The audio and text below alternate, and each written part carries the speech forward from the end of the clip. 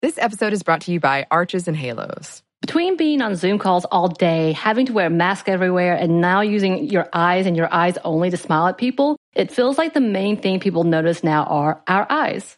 Arches and Halos is our favorite line of brow products that are so easy to find, pick up, and with a few quick steps, you can have the most amazing brows ever. They have an amazing range of products from tweezers, razors, pencils, pomade, mousses, and gels. Find Arches and Halos on your next trip to Target and Walgreens. Arches and Halos, professional brow grooming. Be bold, be you. Xfinity XFi is more than just fast. It's internet that gives you peace of mind security. Because if it's connected, it's protected. Yeah, even your robot vacuum. Can your internet do that? Learn more at xfinity.com/xfi. Welcome to Stuff Mom Never Told You from HowStuffWorks.com.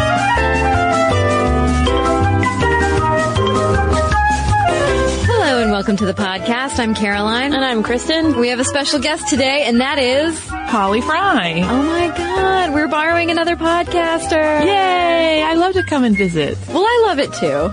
And Holly Fry, for those of you who've been living under a podcast rock for a while, is co-host of Stuff You Missed in History Class, the wildly popular history podcast. Those words sound odd and stressful to me, but... Well, I'm just speaking the truth. Well, you are wild, and you are successful. This sounds like a weird 80s power film for women suddenly. You are wild. Well, no. Well, we are wearing shoulder pads. Yes. And power suits as we sit here. Because that's what one does wear when talking about Queen Victoria, naturally. That's right. And we are also wearing giant crotchless underpants to accompany this episode as well. Yeah. That's not your usual jam, or? Not on Wednesdays, no. Not usually. All right, then. Yeah, but no, that is a reference actually to Queen Victoria's underwear. I'm not just throwing out random panty references. Yeah, and if people listen to our History of Panties episode, they would know that. Panties, underpants. We did a history on undergarments way back when I first was on history, when Sarah was still here, and we talked at length about that. And if you want, I have a little soapbox about Queen Victoria's undergarments and some of the press coverage they got. I definitely want to hear this. I absolutely think that this is relevant to today's conversation. I do want to throw out there that this is, ladies and gentlemen, Queen Week on Stuff Mom Never Told You. We're talking about Queen Victoria and also a female queen of Egypt, a female pharaoh. So Hatshepsut, who I don't think wore bifurcated garments as her underoos. As her underoos, yeah, if she even had underoos. That's right. I doubt she did. Well, Holly, should we kick off with your soapbox? Should we start off talking about underpants? Please. Is that a weird place to start? I am the underwear lady. No, it comes up all the time in the history podcast because I like to talk about clothes and fashion. And I really do like to talk about foundation garments to a degree that might be suspect to some. But so one of the things that happened a couple years ago, there were numerous little pockets of quote news, I'm doing the air quotes, about sort of the discovery of this pair of pantalettes that had been Queen Victoria's, and they talked about the amazing girth and how huge they were, and because it had like a 44-inch waist. This is off the top of my head. But here's the thing. That doesn't mean her waist was 44 inches. She was stout. I mean, I'm not saying she was willowy, but those undergarments, one, the whole fascination that people have with them not having a closed crotch, that is an issue of necessity to go to the bathroom. Yeah. And that is also why there is so much fabric at the top, because if it were fitted and they had to go to the bathroom, it would actually be more difficult to kind of maneuver things out of the way. But they had all of this extra fabric that they could kind of pull up around their hips so that when they sat, there was much reduced risk of getting any of their underthings dirty. Oh. So there was a lot of drawstring there, gathering in an awful lot of fabric at that point. Yeah, but it's because of that news article that came out talking about her underpants, that now anytime anyone says Queen Victoria, in my head I have this weird split screen mental image of Queen Victoria, like in profile in some of those photographs where she was very sad and in mourning, and her underpants. Well, she's the only person. If you say like Kristen Conger or Holly, and I just picture your faces, not your underpants, because I've never seen them, I guess. But Queen Victoria, yeah, yeah, now I do. But no, Queen Victoria, I picture her face, like, you know those cat, like, glamour shots where there's several pictures in one picture of a man holding a cat? Yes. Sort of how I imagine Queen Victoria in her underpants. All right. But anyway. That's sort of the danger, right, of being a public figure, is Right. that history will kind of piece together a bizarre quilt of images of what you are. Yeah, and that, like, long after your reign, some podcasters are going to be talking about your underpants, or pantalettes, I should say. Which she would not want to have discussed. No. She definitely lived a stricter lifestyle where people did not talk about underpants. True, but she was also very forthright. You know, when she died, and we'll maybe get to this later, we could go all over the map in chronology. Her youngest daughter, Beatrice, actually destroyed a lot of the Queen's journals because she thought she was just way too blunt and forthright and shared way too much information. It was way too direct because she wrote something like 2,500 words a day just as habit. Whoa. Just to keep her, you know, writing voice, to keep her mind stimulated, to be documenting. I mean, she understood that as a sovereign, you know, she needed to be documenting her days, but a lot of that is lost to us now. Oh, I hate that. Because Beatrice, and some of them, if I'm not mistaken, don't quote me on this because this is off the top of my head. I think there are some that still exist, but that Beatrice heavily edited. Like she kind of rewrote some stuff to make it a little more nicey nice and not so abrupt in certain cases and so direct in thought. Beatrice. Yeah, Beatrice is not, many historians will badmouth Beatrice. Everybody's the hero of their own piece, so I'm sure Beatrice had her own reasons. There's, you know, surely fascination there, but it does suck that we lost so much of that record. Yeah. So, Holly, one thing that I want to know from you is why you are personally fascinated with Victoria. Because that was the big reason why we wanted to talk to you today, because we said, hey, you should come on and talk about queens. And immediately you knew who you wanted to talk about because you love Queen Victoria. Well, now I know that you guys have not taken a good look at my desk because I have always had a picture of her on my desk. No, I haven't. I'm wearing a picture of her right now. I do see that. I love her. I have a bizarre attachment to her. And when I was younger, I think it first started when I, had sort of that small little gleaning of history that you get in regular history classes. And especially when you're a student like me, who's maybe not always paying close attention. But I just love the fact that there was this woman who was, you know, within these confines of a in some ways fairly rigid society, but she still really had a strong sense of self and a strong will. And her birthday's like the day before mine. So when you're like 16, 17, that seems super cool. And then, I think our listeners on history know, so I don't think I'm going to surprise anybody. I'm not really a kids person, and neither was she. Even though she had 9 of her own, like particularly babies really kind of ooged her out.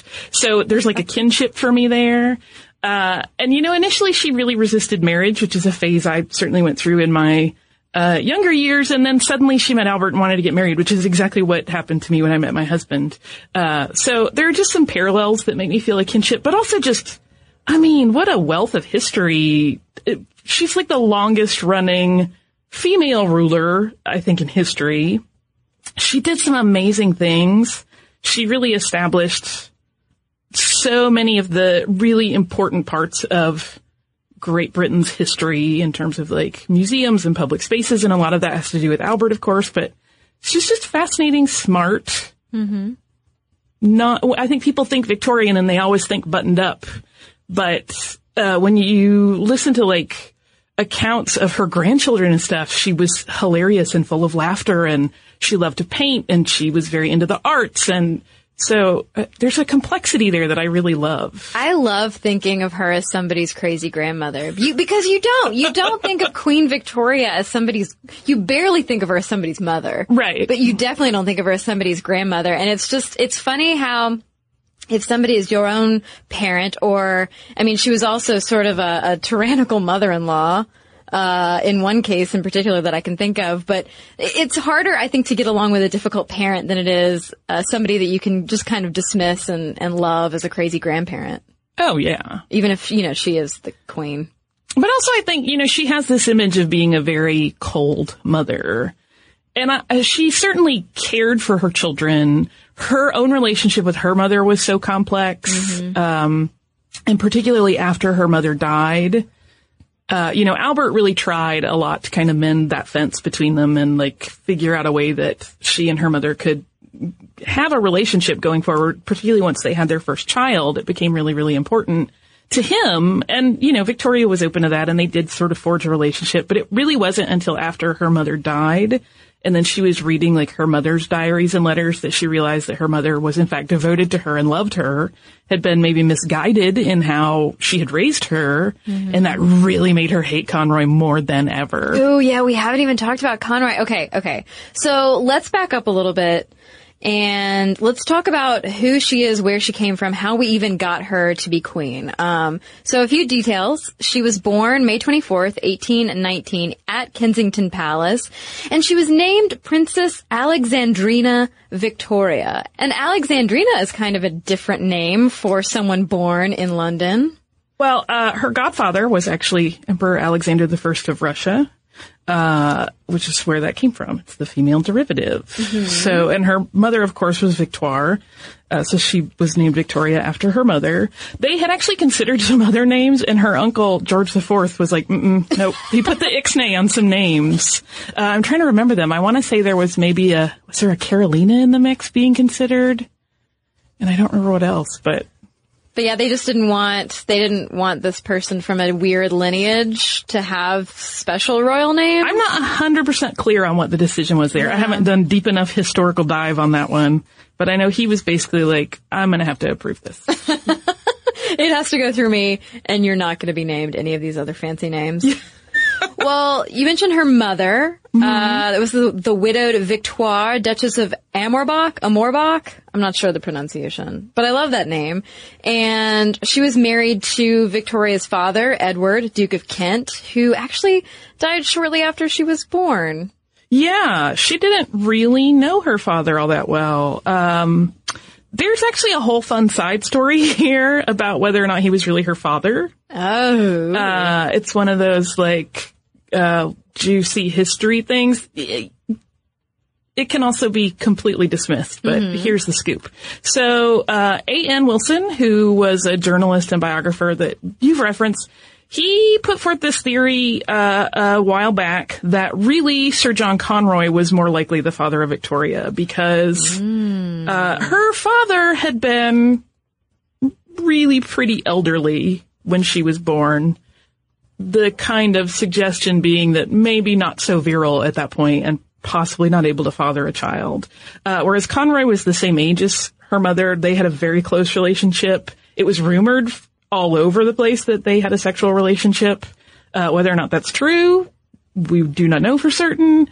There is other supporting evidence. So in addition to the Duke of Kent having been elderly and possibly not capable, hemophilia suddenly appeared in the bloodline where it had not been before.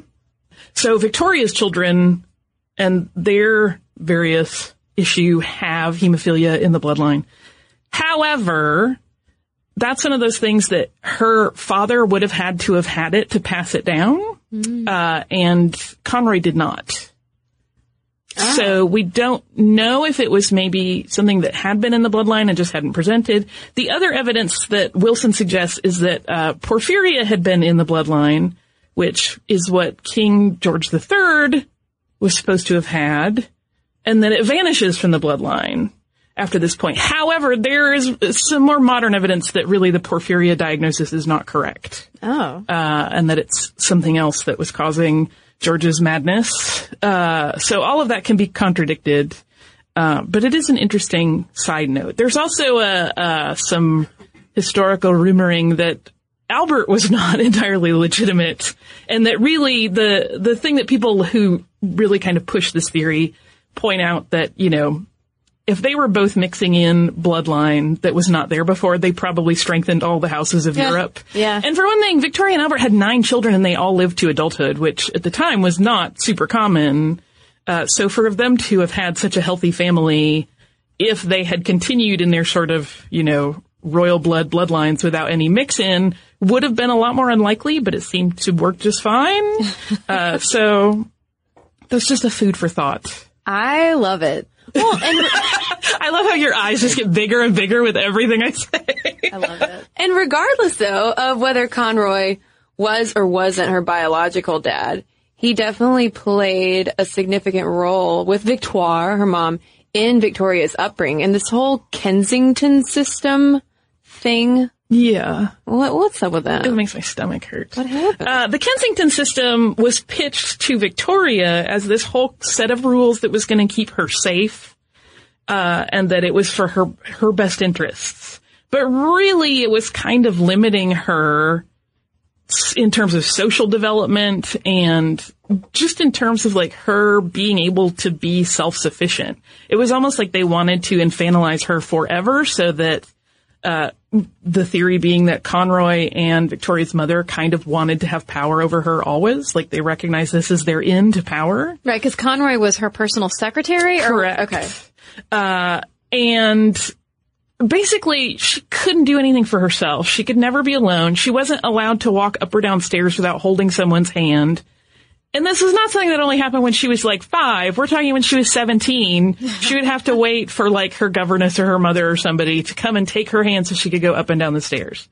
And it made her crazy. She was constantly champing at the bit because she felt so limited. She had to sleep in a room with her mother every night. Oh, weird. She just had no sense of independence. And it was something that really, as she got older, just really grated on her. And the older she got and the more sort of self-aware she got and started questioning these things, it just made her resent her mother so much. And of course, Conroy. But that's really where like the huge rift in their relationship kind of forms is this.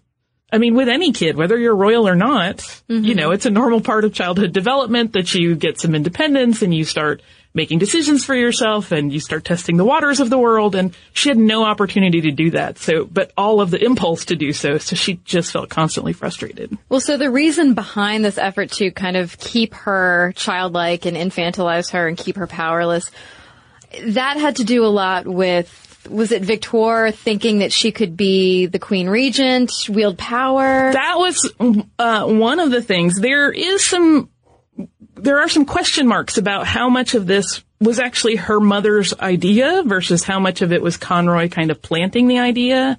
Conroy really, certainly for me, I'll say, you're supposed to stay a little more objective, but I have difficulty doing that in Victoria's case. He kind of really does emerge, though, as the villain of the piece. I mean, the evidence that continues to stack up against him when you kind of analyze all of the various moves that were made around Victoria's life and kind of the strong hand he wanted to take in her upbringing and how he did. I mean, her mother apparently had these impulses to be much more warm with her and caring with her and give her what she wanted, but Conroy was insistent that that would be damaging to the plan. And whether he pitched that as, no, we're doing what's best for your daughter, or, hey, you and me, we're going to get some power out of this jam, is a little bit cloudy. But he does seem to have been the one manipulating everything. Mm-hmm. Makes me think he's a weasel. Well, then on June 20th, 1837, she becomes queen at just 18 years old. And it seems like any pressure that might have been relieved from her, maybe stepping into her own, perhaps in that regard, was just replaced with the pressure to get a husband already. It was like, let's protect you and keep you as a baby and don't walk downstairs by yourself. Switching immediately to get a husband, get married. Well, yeah, and there was also the whole element of, her uncle, King William, kind of recognized that things were really dicey with Conroy and Victoire, and he did not like what was going on. He really wanted to have a close relationship with his niece. She was, the heir,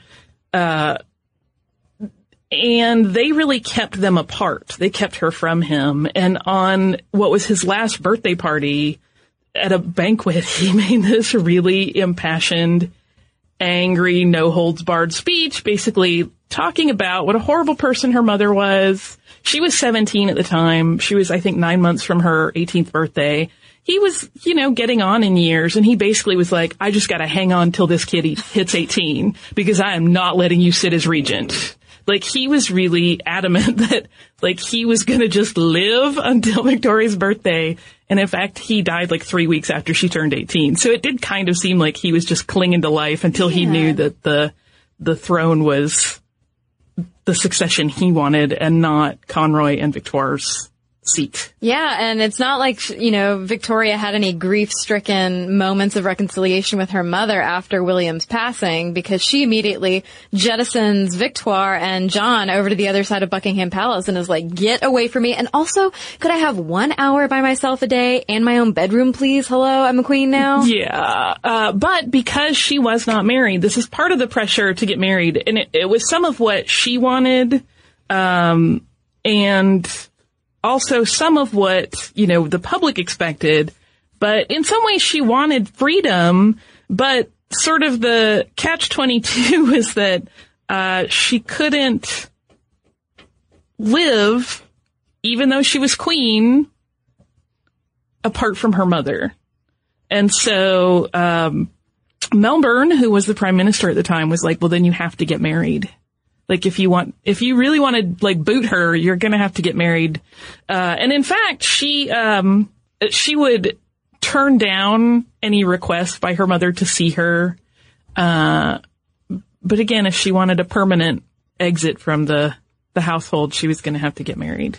Yeah, and she met a couple of eligible dudes, right? And wasn't so taken until she met Albert. Is that right? Until she re-met her cousin. Everybody really wanted her and Albert as a couple. Oh. That was kind of the arranged marriage that the family was putting together. And it just turned out that they got along fabulously and really adored each other. There was also, in that whole get married quick thing, an element. She technically ruled over Hanover, but she couldn't. When she took the throne of England and Great Britain and their many properties, Hanover still only recognized male sovereignty, so she had to marry and bear a child before she could take that portion of her title fully. Oh. So that was another reason that people were like, if you actually want all these things, you're gonna have to make the babies with a husband. Which she was just like, ugh, really? But so they re-met. They were first cousins. Not like, this is not a distant cousin situation. They were first cousins. They re-meet in 1839. She has to propose to him. Yeah. Because she's the queen. You can't go around proposing to the queen. Right. He was technically beneath her station. Right. Oh. So he just couldn't. There's a whole weird class order. Yeah, it's like a Disney movie though. A little bit. I mean, until she like hates being a mother or whatever. But they get married in 1840. And I loved Wilson's characterization of their relationship. She says, this pair of extremely strong characters was in for an extraordinary journey together when they married. Both wanted power. Neither wanted to surrender their independence. More than in most marriages, there was a thunderous clash of wills. There was also, however, a deep bond from the very first. Yeah. I'm always a little careful with Wilson. Yeah. I am. But one of the things that I think is important to think about in looking at their particular relationship, and I don't even like to characterize it as like Albert had this big drive for power. I don't think that was it. He just wanted to sort of have, I'm reluctant to call it power, but he wanted the freedom to be able to actually do things that would enact positive change. Like, he was keen on helping people. He took an interest in the working class. He was really concerned about the living conditions of the poor in a way that, many royals were certainly not. And so he wanted that leverage. But also you have to consider that they were very much in love and were husband and wife, but she was also the queen. And so apparently there were arguments over, like, are you talking to me as a queen or are you talking to me as my wife? Like, we have to have, like, an actual partnership. Which, the growing pains of any marriage at 18, I mean. Well, that's like, with my fiance, it's like, are you talking to me as the podcaster or me as Kristen, babe? And the answer is always the podcast. Always. He just loves being that close to power. That's right. But what I think is really lovely is, her diary entry, describing their first night as husband and wife. I mean, she really is just head over heels in love with him. She does not get especially graphic, but she just talks about, like, how incredible and blissful it is to her to be embraced by someone who loves her and to be told wonderful things by this caring man that she thinks is so beautiful. So, I mean, there is a lot of passion in that relationship, which I think because of the additional stresses put upon it by where they are in life, both being youthful and being the leaders of, a huge number of people, those are some stressors most of us never have to encounter. So it does make sense to me that there would be some arguments, especially since they were really, in many ways, intellectually equals. Mm-hmm. So it's a little tricky waters to navigate. Well, and it seems like, though, once she starts getting pregnant with her first of 9 children, she's essentially pregnant for the next, 16 years or something, that allows Albert to, he kind of has to step in and take over a little bit of her public life when she isn't even allowed to be seen in public when she's so far along. Yeah. And, her letters to her oldest daughter, Vicky, are a scream. They're such a read. And since we don't have a lot of her journals, in some ways that's really what we have of her thoughts on marriage and children, and it is very blunt. You can only imagine what was in the private journals. But she really is don't get pregnant right away. Don't do it. I wish I had had just a year with your father alone before we started having children. And she talks about how she did not enjoy the early motherhood stuff. She doesn't particularly care for infants. She finds breastfeeding absolutely horrifying.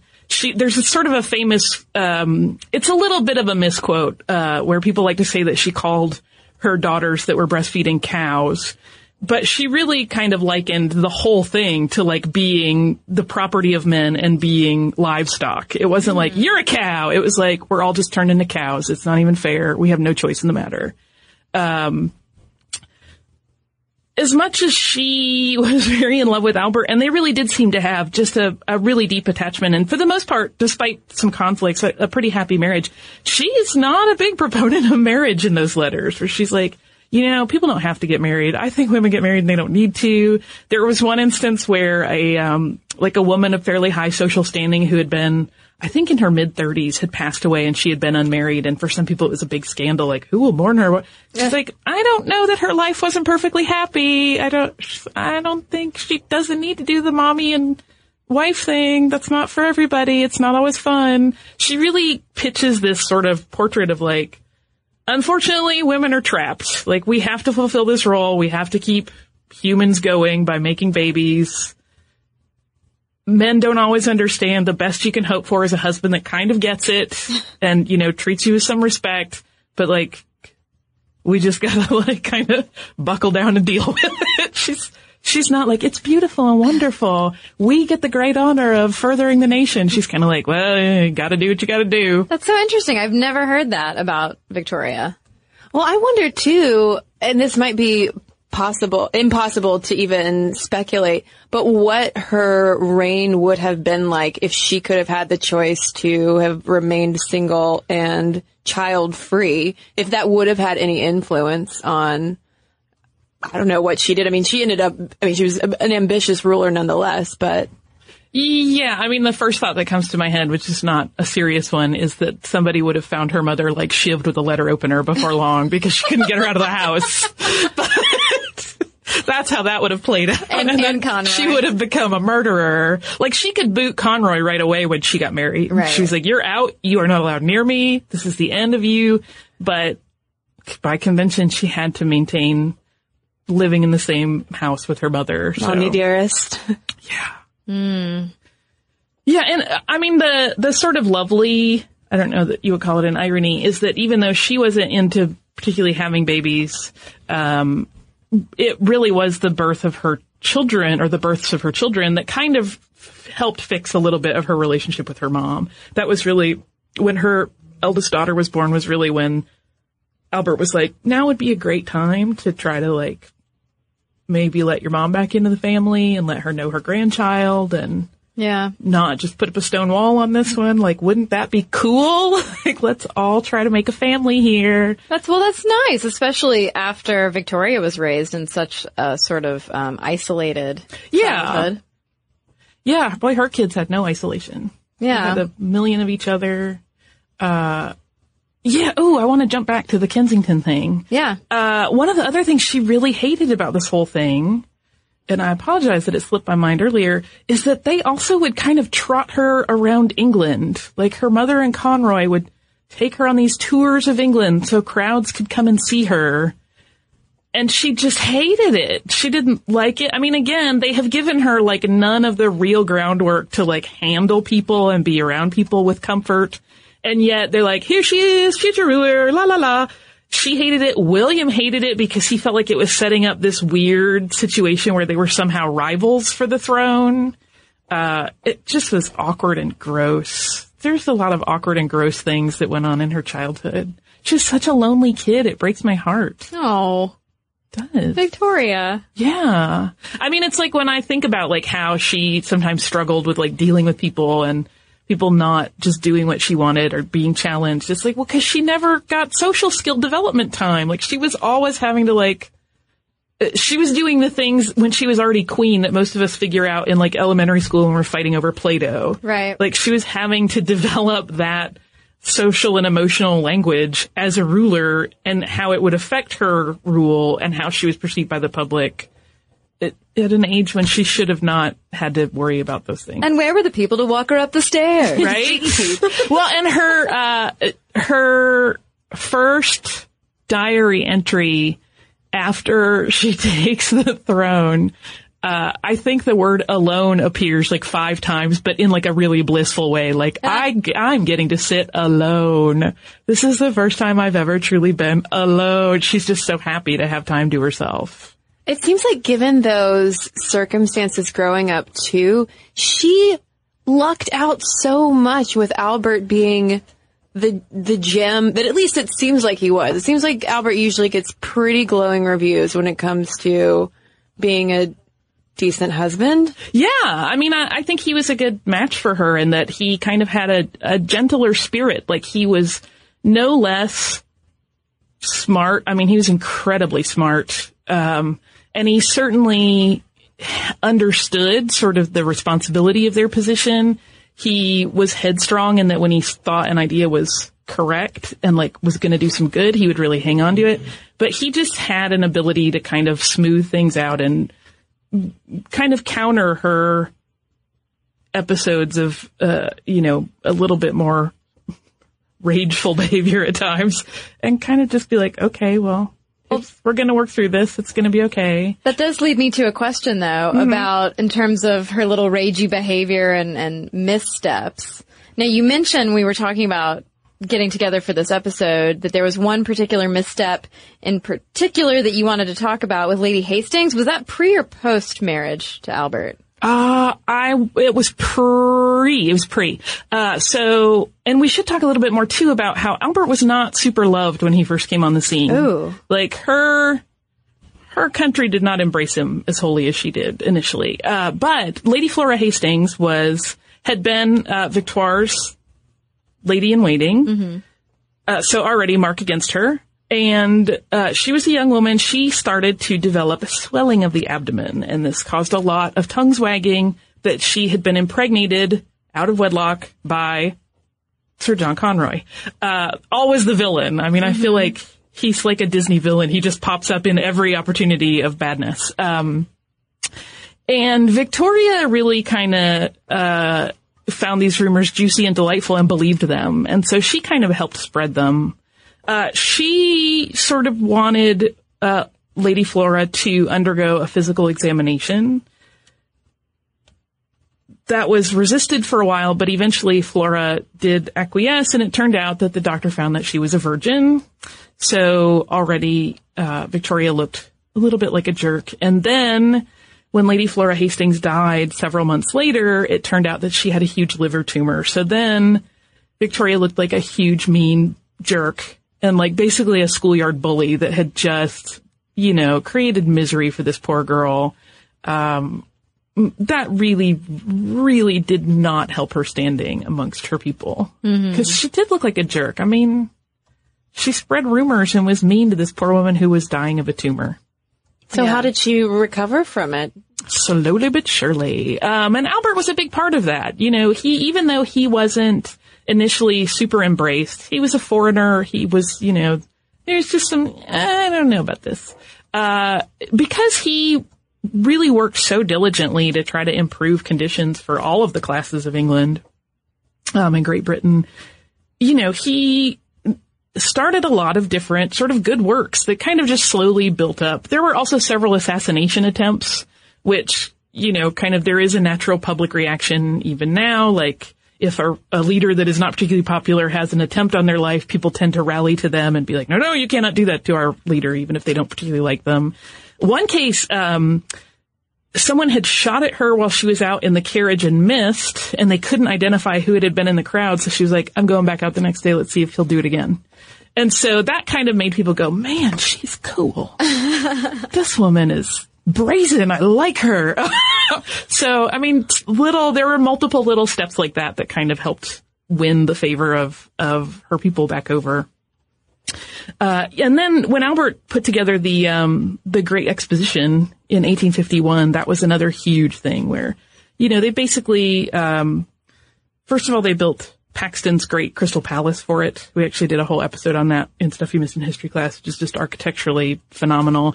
And it kind of brought this great level of culture. It was open to everyone. It was really cool. And then they used the proceeds from it to start the Victoria and Albert Museum. And Albert's whole thing was like, everyone should have access to culture. Everyone should hear beautiful music. Everyone should see art. Everyone should be exposed to all of these things. I don't care if you're working class.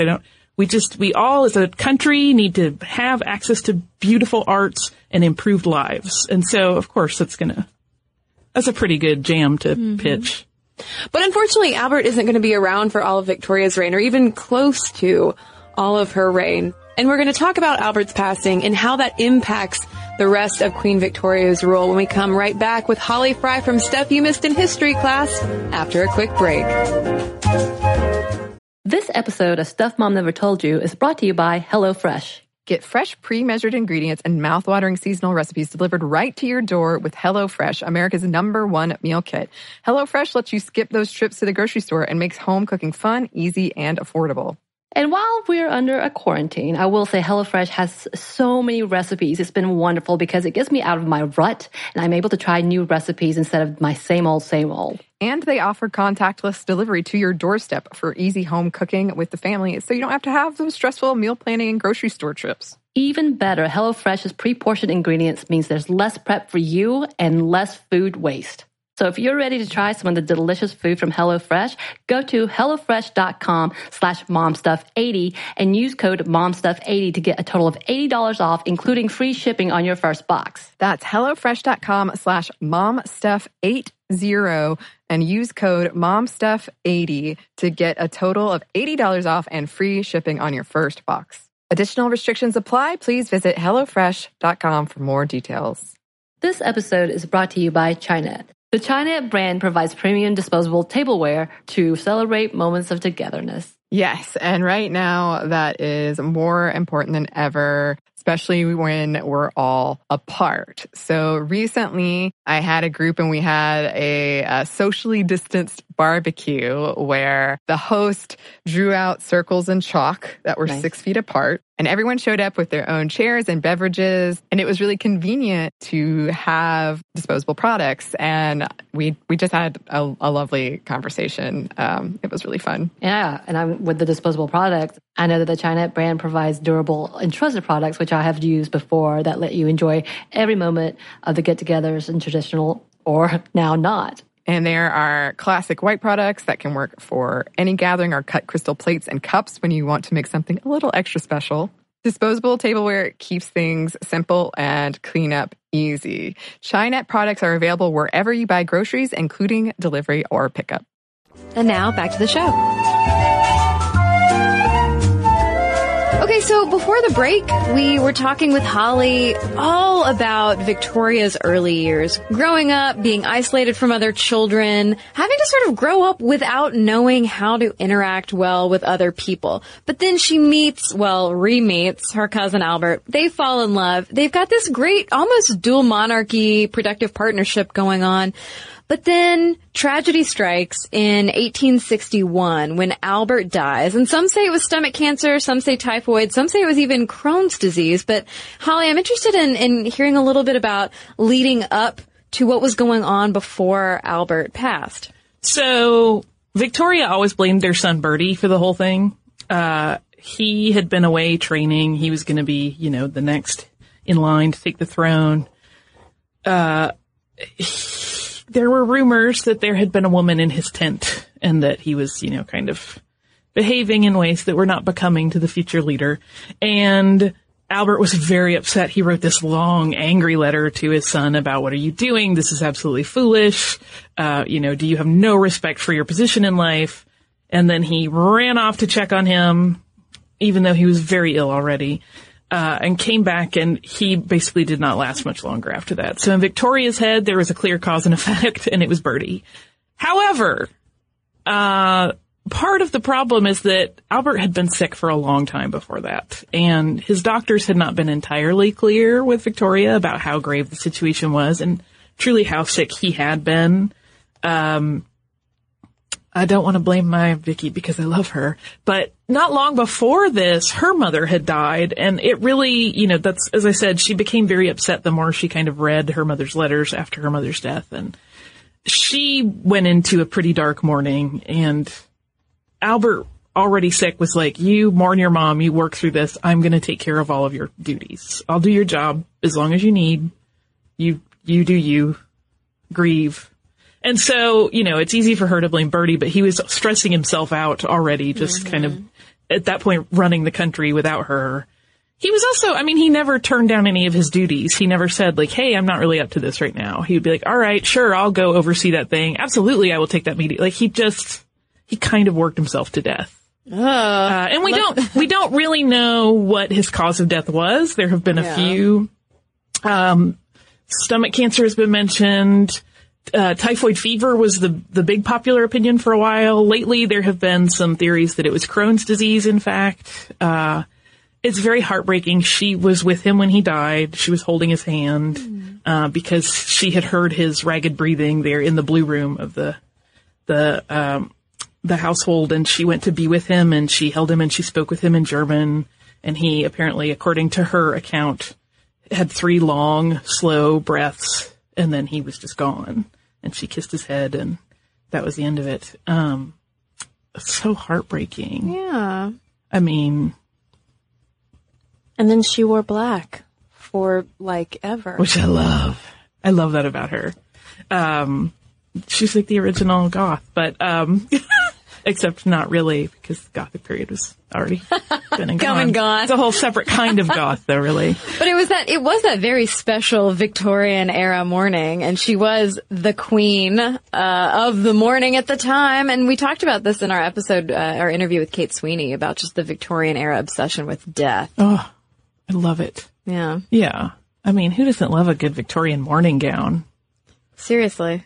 I think you're being facetious and I'm being dead serious. No, I'm not being facetious, and we know the Victorians really, they were into that. Well, and it was also the heyday of spiritualism, so she also got into seances to try to contact Albert. It seems like Victoria went, I don't want to say she went off the deep end because spiritualism was so common at the time, but it seems like she lost maybe a little bit of touch with reality for a minute. Well, she always seemed to have some pretty interesting kind of post-trauma reactions to things. There have been some suggestions in recent times that historians have made, based largely on the writings of Albert, actually, that she suffered from postpartum depression with each of her children, because Albert would talk about these fits she would go into, and she would just get so upset over the littlest thing. And, normally after the birth of each of their children, whether or not that was postpartum depression or she was just angry she had another baby on her hands, we don't know. But she did tend to have pretty intense emotional reactions to things that happened to her. And so, of course, losing the love of her life, like this person, she said something after he had died, that was the last person who could ever call her Victoria, was now gone. Like, she didn't really have anybody that was, her equal and her friend anymore. She was just the queen, and she didn't have that same level of camaraderie. People only knew her as her royal self at that point. So it kind of makes sense that she would maybe turn to some seemingly wacky ways to try to work through her mourning and frankly, I think all of that is hooey, but if my husband were to suddenly pass, I would be like, bring on the witch doctors, get me any sort of voodoo practitioner. Like, can I please talk to Brian again? Like, I'll do it. Whatever it takes, I'll do it. So I can understand how that would happen. There's... Well, this might be a ridiculous question considering the era and also her station, but it sounds like she just didn't have any friends. I mean, that sentiment that there was no one else who could ever really call her Victoria, because after that, all of the focus seems to be turned to, like, in retrospect of us looking at her today, it shifts away from Albert and then it's just focused on her relationship with her kids. It doesn't seem like she had John Brown, who kind of turns into a little bit of a Conroy, it seems like, in terms of his control over her life, but it doesn't seem like there's any safe person for Victoria. Well, exactly. And I think, again, we're kind of painting a psychological picture that I am probably not qualified in terms of degrees and study to do. But when you think about a person who had this weird upbringing, not really all the social graces figured out, suddenly has a ton of power, has this marriage, this one person that gets her, nobody else. And then when she's grieving, she doesn't have anybody to comfort her. Mm-hmm. It's just like, at best, you get the cold, there, dear. Yeah. But that really was when Albert started to get the glowing reputation. Because, again, similar to how, once things happened to her, like assassination attempts, she would gain some sympathy, like, once Albert was gone. And she was just, she commissioned, I think it was a 5-volume biography of his entire life. And she really, at that point, lauded him as this amazing loss for the country and really for all of Europe. And so other people were like, yeah, he was great. And he was. He did some incredible things. So that's really where his PR gets really, really good after his death. Like, people start to realize, what a great man he was in many ways, and certainly in sympathy with her. But she didn't have that sort of personal sympathy that someone would normally have when you're going through grief. I can't imagine what that would be like. Like, to just grieve on your own with everyone staring at you. Yeah, well, the whole getting of a better reputation after something horrible happens. We kind of see the same thing with Bertie. That, Yes. we've got this sort of absent, invisible queen. They were even publishing political cartoons showing an empty throne. So people are wondering, is she shirking her duties? But then we have this Playboy prince that everybody's like, ugh, he's got prostitutes in his tent. What's going on? But then Bertie ends up he actually gets typhoid, definitively, right? And so all of a sudden the country's like, oh no, the prince is sick. We feel so bad for him. Yeah. We wonder why we're so obsessed with reality TV, but it's the same thing. Yeah, we've always been like this. But yeah, so he basically garners the nation's sympathy, and then suddenly they love him. And did what happens then? Like, what happens with Victoria and Bertie after that? Like, is she still sort of suspicious of him and not wanting to give him any power? I would be reticent to claim that their relationship was ever fully mended. Yeah. But how as you age, some stuff starts being less important. Mm-hmm. I think that was more the case. It's just time kind of turned down the volume on some of that. Yeah. Well, I love watching, but reading about how these relationships did evolve, considering that when Bertie was a kid, Queen Victoria wrote, "Handsome I cannot think him, with that painfully small and narrow head, those immense features, and total want of chin." Yeah, she wrote a lot of cruel things. Poor Leopold, man. Leopold really took one for the team. She said terrible things about that child, about just what an ugly thing he was. And yeah, this was the son with hemophilia. Yeah, she was not super kind to that poor child. Well, she also, just the way that she was raised isolated, so was Leopold. Yeah. Yeah, he really kind of didn't. Beatrice, her youngest, I have a sneaking suspicion that a lot of the reason Beatrice was like, we're getting rid of all our stuff was kind of that, by the time you're the last couple of kids in a big long line like that, parents have been through a lot. Maybe not getting your fair slice of the pie at that point. Yeah. But Leopold's story is so sad that he's made to live the life of an invalid, that he was bullied by the servant who was supposed to look after him.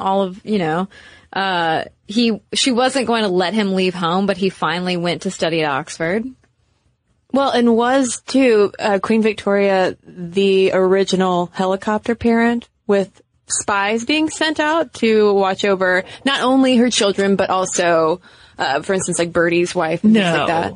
No, that happened throughout history in royal families all the time. So yes, but it wasn't. She's not the original. No, there was precedent. You can even look at like Marie Antoinette and her mother constantly like going, "Have you had sex yet? Have you had the sex yet? Are you going to make have you had this? I'm sending your brother to explain sex." There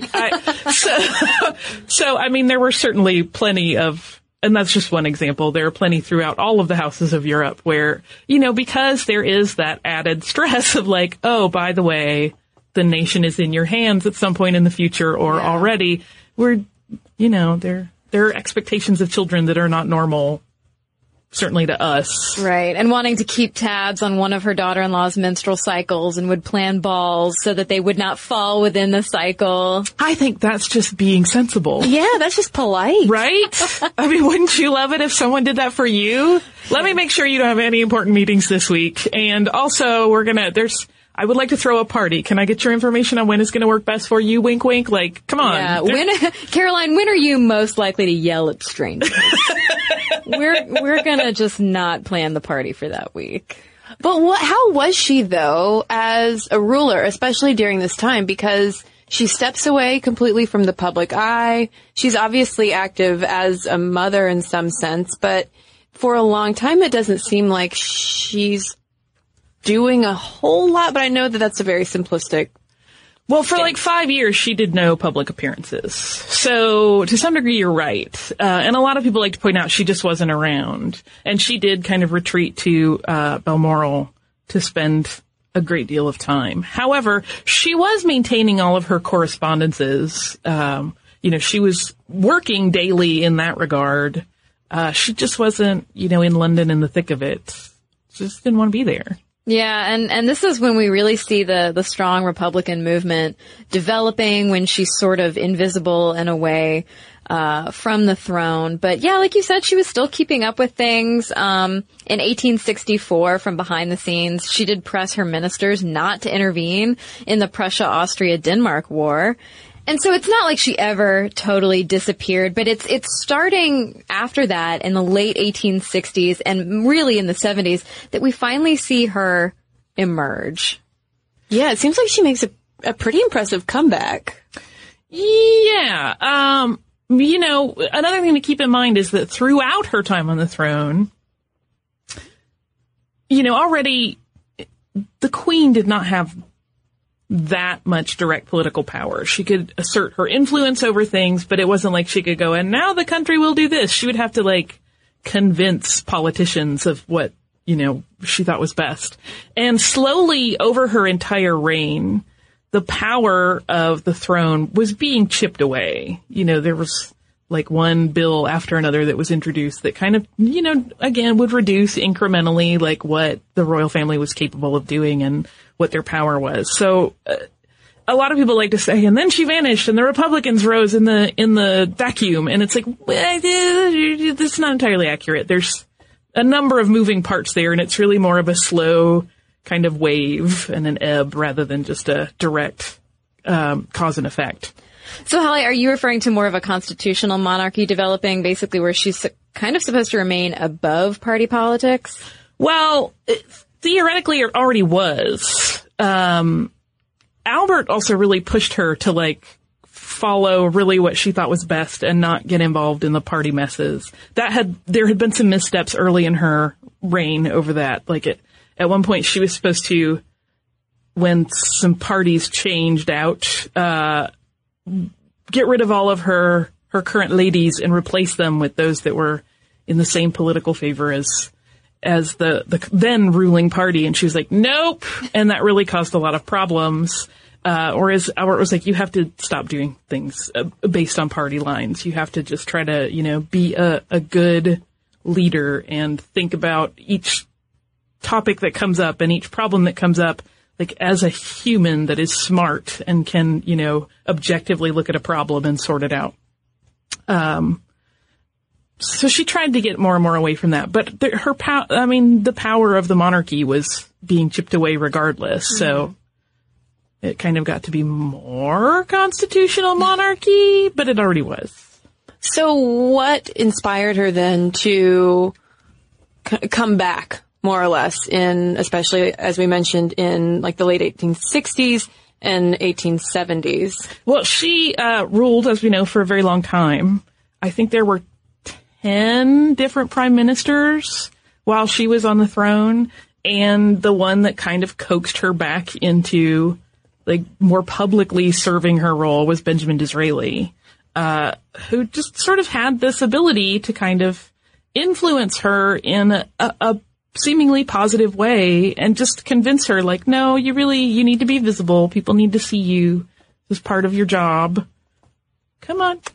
Like almost luring the scared animal out with some come on, you should do this. But of course she wasn't really a scared animal, and I think that kind of helped her get over that last hurdle and back into the swing of things. And she was like, hey, you know what I want to be an empress. Can I do that? And I don't want my daughter Vicky to be an empress. I want to be an empress. So let's talk about India. Let's make this happen. Yeah, we've got a Veruca Salt on our hands right here. Yeah, empiricism is a tricky problem. It's hard to keep loving her in some ways for me at that point. I think that's why I tend to love her early year stories a lot more. And then I'm like, la, la, la, la, la, la, la, not so much with no, power grab, no. But of course that did happen. Yeah. It's interesting that she had this concern over, Vicky, who then married into the German monarchy, somehow having more than her, since eventually her grandchild through Vicky, Kaiser Wilhelm, would be a primary figure in World War I. It just all kind of, when you look at the big quilt of European rulers, it kind of strikes me as funny that she was so worried about that power on that end, when it's like, you shouldn't worry about what's going to happen in that branch too much. Like, some things are going to happen and you can't stop it. So yeah, it's like the worst family reunion ever. Like all the aunts and uncles are just causing problems. But yeah, so there was stuff going on in India. There was an uprising, and she was like, enough of this. I'm going to make you part of my empire. Yeah, people. Yeah, let's do this thing, she said, and they did. And they did. Well, here's a question though. So over the course of her almost 64-year reign, I mean, she becomes inextricably linked with Britain's age of industrial expansion, economic progress, imperialism, obviously. But I'm also really curious to know how much of the culture that we think of when we hear Victorian era is reflective of her, or if it was just, I mean, obviously it didn't all just like come shooting out of her like one giant rainbow. Like her 10th child. I've dropped a culture egg, you guys. Let's open it and see what happens. There certainly was a great deal that we can attribute back to her. There are some really interesting like trend things that are all her that a lot of people don't realize. Like, you guys probably know, I'm sure you've talked about it. The white wedding dress thing is all her. It's very, very funny because prior to that time, white would be completely not appropriate for a wedding. It was associated more with mourning. But like within 2 weeks of her marriage to Albert, because not only did she wear white, her attendants all wore white. It was really a very plain gown compared to a lot. And there was initially like a lot of, I don't think you understand how to wedding. But like 2 weeks later, fashion books were like, everyone knows that white's the best. It was just suddenly like, obviously this was always the best color for a bride. But the other thing that a lot of people don't realize, Christmas trees. that's largely Victoria's doing. Her mother, it's more of a German tradition to have a small tree at Christmas time. And her mother had some. I think she would bring yew trees into the house. But at this point, to bring a tree in the house in Great Britain was like, what? But then once she married Albert, she really wanted, particularly their first Christmas, for it to be very welcoming and to feel like home for him. So she did the big tree. And then when they had the kids, they kept the tree thing going. And now everybody has a Christmas tree. But that was not de rigueur prior to her. So that's an interesting sort of cultural legacy that she's left us. But what about the lifestyle? Kristen and I talk about Victorians a lot on the podcast, as I'm sure you and Tracy do too, about everything was so buttoned up, like you mentioned earlier. Like, where does that come from? I think there's just that sense of propriety. And I think if you want to trace it to her, again, I think you always hear like, oh, it was very buttoned up, but then not really. Yeah. Like the Victorians were secret freaks. Like, and I think it's almost a really sort of lovely accidental mirror of Victoria herself, where she did appear so prim. And so, I mean, every image we have of her, particularly later in life, is that stern, we are not amused face. But then you hear her grandchildren say she was a hoot and she just laughed and she had a beautiful smile and she was hilarious. And even within her marriage, she was very into Albert sexually. I mean, they were very much in love. She had a portrait commissioned, which has come to light in fairly recent years, that was not especially scandalous, but at the time was downright, where her shoulders are uncovered. And because apparently he loved to watch her ladies undress her at the end of the day, because he loved when her shoulders would be revealed. He thought they were just beautiful.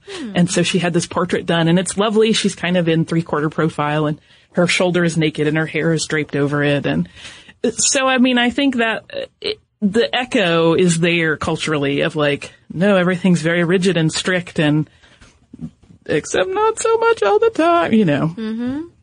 So it's there's a dichotomy there that I think is very much reflective of who Victoria was. Yeah.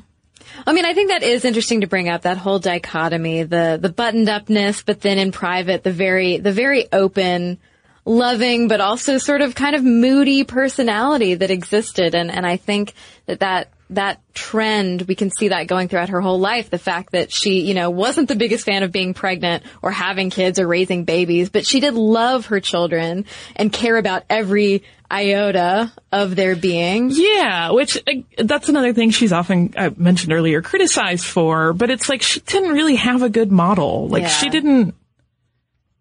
How do you piece together how to be a mom when you had two people telling you what to do every minute of your life? And, right. She just grew up a contrarian. I mean, it was entirely possible that with Conroy's and her mother's plot, kind of in their scheming, so to speak, that she could have very well grown up to be just like this yes woman, doing whatever they wanted. But instead, they bred a contrarian who became the queen for almost 64 years. So. Yeah. That's part of why I love her. Yeah. I like her duality of person. But she pretty much stayed, once she reemerged into the public eye in the 1870s, she pretty much stayed there until her death in 1901 after a series of small strokes. But don't worry people, she was buried next to Albert. Yes, and it was what she had inscribed on the mausoleum for both of them. It's so sweet. Farewell, best beloved. Here at last I shall rest with thee in Christ I shall rise again. It's very sweet. Still in love. Yeah.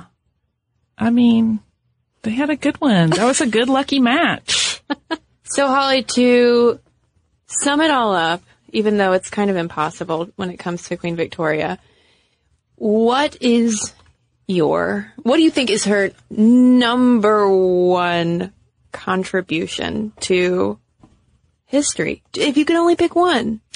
The cultural institutions she and Albert set up. I mean, Victoria and Albert Museum is still just amazing. It has more than 2,000 years worth of art and relics, and there's constant research going on because of the seeds that they planted in the mid 1800s that are still bearing fruit. And that people are still learning from. So for me, that would be what it is. But also I really like a good bustle gown. Yeah. Just gonna say it. Well, Holly, thank you so much for coming on the show to talk about Queen Victoria. Thank you for having me. It's been so fun. And for listeners of ours who don't already listen to Stuff You Missed in History Class, where can they go to find out more about you and the podcast? They can go to missedinhistory.com. We have all of our episodes and our show notes go up there, all of the archives. So from all of the hosts previous, Tracy and I have been there about 2 and some change years. But there were certainly many before that. So you'll discover all manner of crazy things, everything you ever wanted to know about Egyptian embalming and various medical diseases. All diseases are medical, Holly. Various diseases and how they were treated. There's a lot of astronomy and science history. And lots of history of other queens and empresses as well. Yes. We love all the royalty. Even the crazy ones, especially the crazy ones. This episode is brought to you by Arches and Halos. Between being on video calls all day, having to wear masks everywhere, and now using our eyes and only our eyes to smile at people, it feels like the main thing people notice now are our eyes. Arches and Halos is our favorite brow products that is so easy to find, pick up, and with a few quick steps have the most amazing brows ever. They have professional quality products at the perfect price point. Celebrity makeup artists use Arches and Halos because of how well done the formulas are, and they are half the price of department store brands. They have 8 color shades to choose from, everything from sunny blonde to auburn to charcoal. Everyone is represented. They cater to women and men of all brow shapes and sizes. Embrace your natural brow. And they're all about individuality. Brow tools for all looks and style needs. You can use for dramatic or natural look. They have an amazing range of products, too, from tweezers, razors, pencils, pomade, mousses, gels, all kinds of things. Find Arches and Halos on your next trip to Target and Walgreens. Arches and Halos Professional Brow Grooming. Be bold, be you. Gotta tell you about Best Fiends. It's the game pretty much everybody's talking about. Morgan number 2 plays this sometimes before we start the show. You know, it really challenges your brain with the fun puzzles, but it's also a very casual game, so it won't stress you out, which is perfect these days, right? What's great is you can use the game as a way to connect with your friends and your family, all while social distancing. The game is so much more than your average mobile puzzle game. It's 5-star rated with over 100 million downloads, thousands of fun levels, and tons of characters to collect. You know, there are new in-game challenges and events every month, so the game's always fresh. You'll never be bored with it. You can even play the game without using Wi-Fi. So, here we go. You don't want to miss out on the game. Join millions of Americans and a lot of us here on the show who are already playing this fun puzzle game. Download Best Fiends for free on the Apple App Store or Google Play today. Just go over there, hit download Best Fiends for free, Apple App Store or Google Play. That's Friends without the R, Best Fiends. Check it out. I do think you'll like it. Friends without the R, Best Fiends. So head on over to missedinhistory.com. And hey, if you have thoughts to share with us about Queen Victoria or your favorite queen, you can tweet us at MomStuffPodcast, email us at momstuff@howstuffworks.com, or message us on Facebook. And we've got a couple of messages to share with you right now. Well, I have a letter here from Sarah. She says, I just wanted to say thank you for all the work you ladies do in the podcast. I really enjoyed the thoughtful and lovely discussions you guys have. You've brought up a lot of topics that I've never really given much thought to. Slut-shaming, victim-blaming, and rape culture especially.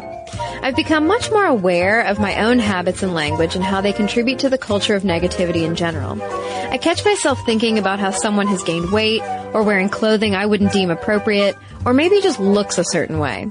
I'm making a sincere effort to change how I look at people and at the very least not to vocalize negativity I may be thinking about something as trivial as someone's dress. When I catch those thoughts coming on, I make an effort to turn it into something positive. A girl wearing an outfit that I and others would probably think is too tight for her figure turns into, I'm glad she has that confidence. You go, girl. It takes a lot of practice, but I feel like I'm contributing in some small way.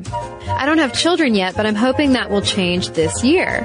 And I've put a lot of thought into how my children will be raised, about the kind of society they'll be raised in, and about how I'll keep them safe and confident and able to rise above the unreasonable expectations of society. So thanks again for the enlightening and fun podcast, and keep up the good work. And thank you, Sarah, for writing in. Well, I've got a letter here from Maddie, and she writes, long-time listener, first-time writer. I love the podcast so much, and I'm really excited to have a reason to write in, especially about something like this. I live in Ontario, a province in Canada, she notes. And our current premier, the U.S. equivalent would be a governor, is a woman named Kathleen Wynne. She's pretty cool for a few reasons. She's the first female premier of Ontario and the first openly gay premier in Canada. She's also made it very clear she's a proud feminist.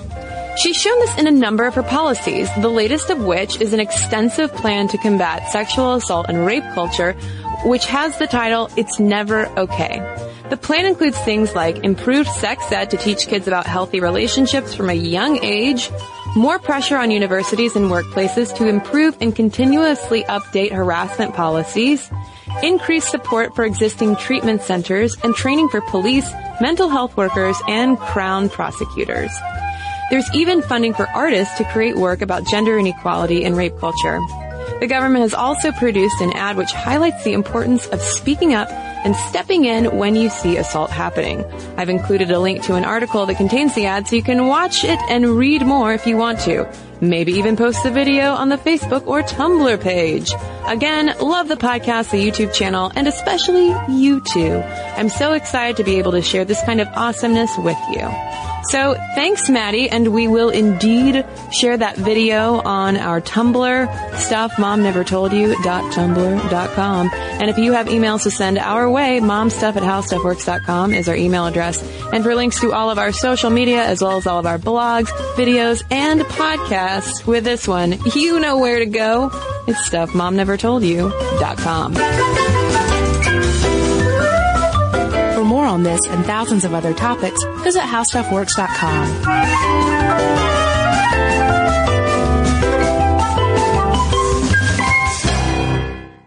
Hi, I'm Amy Nelson.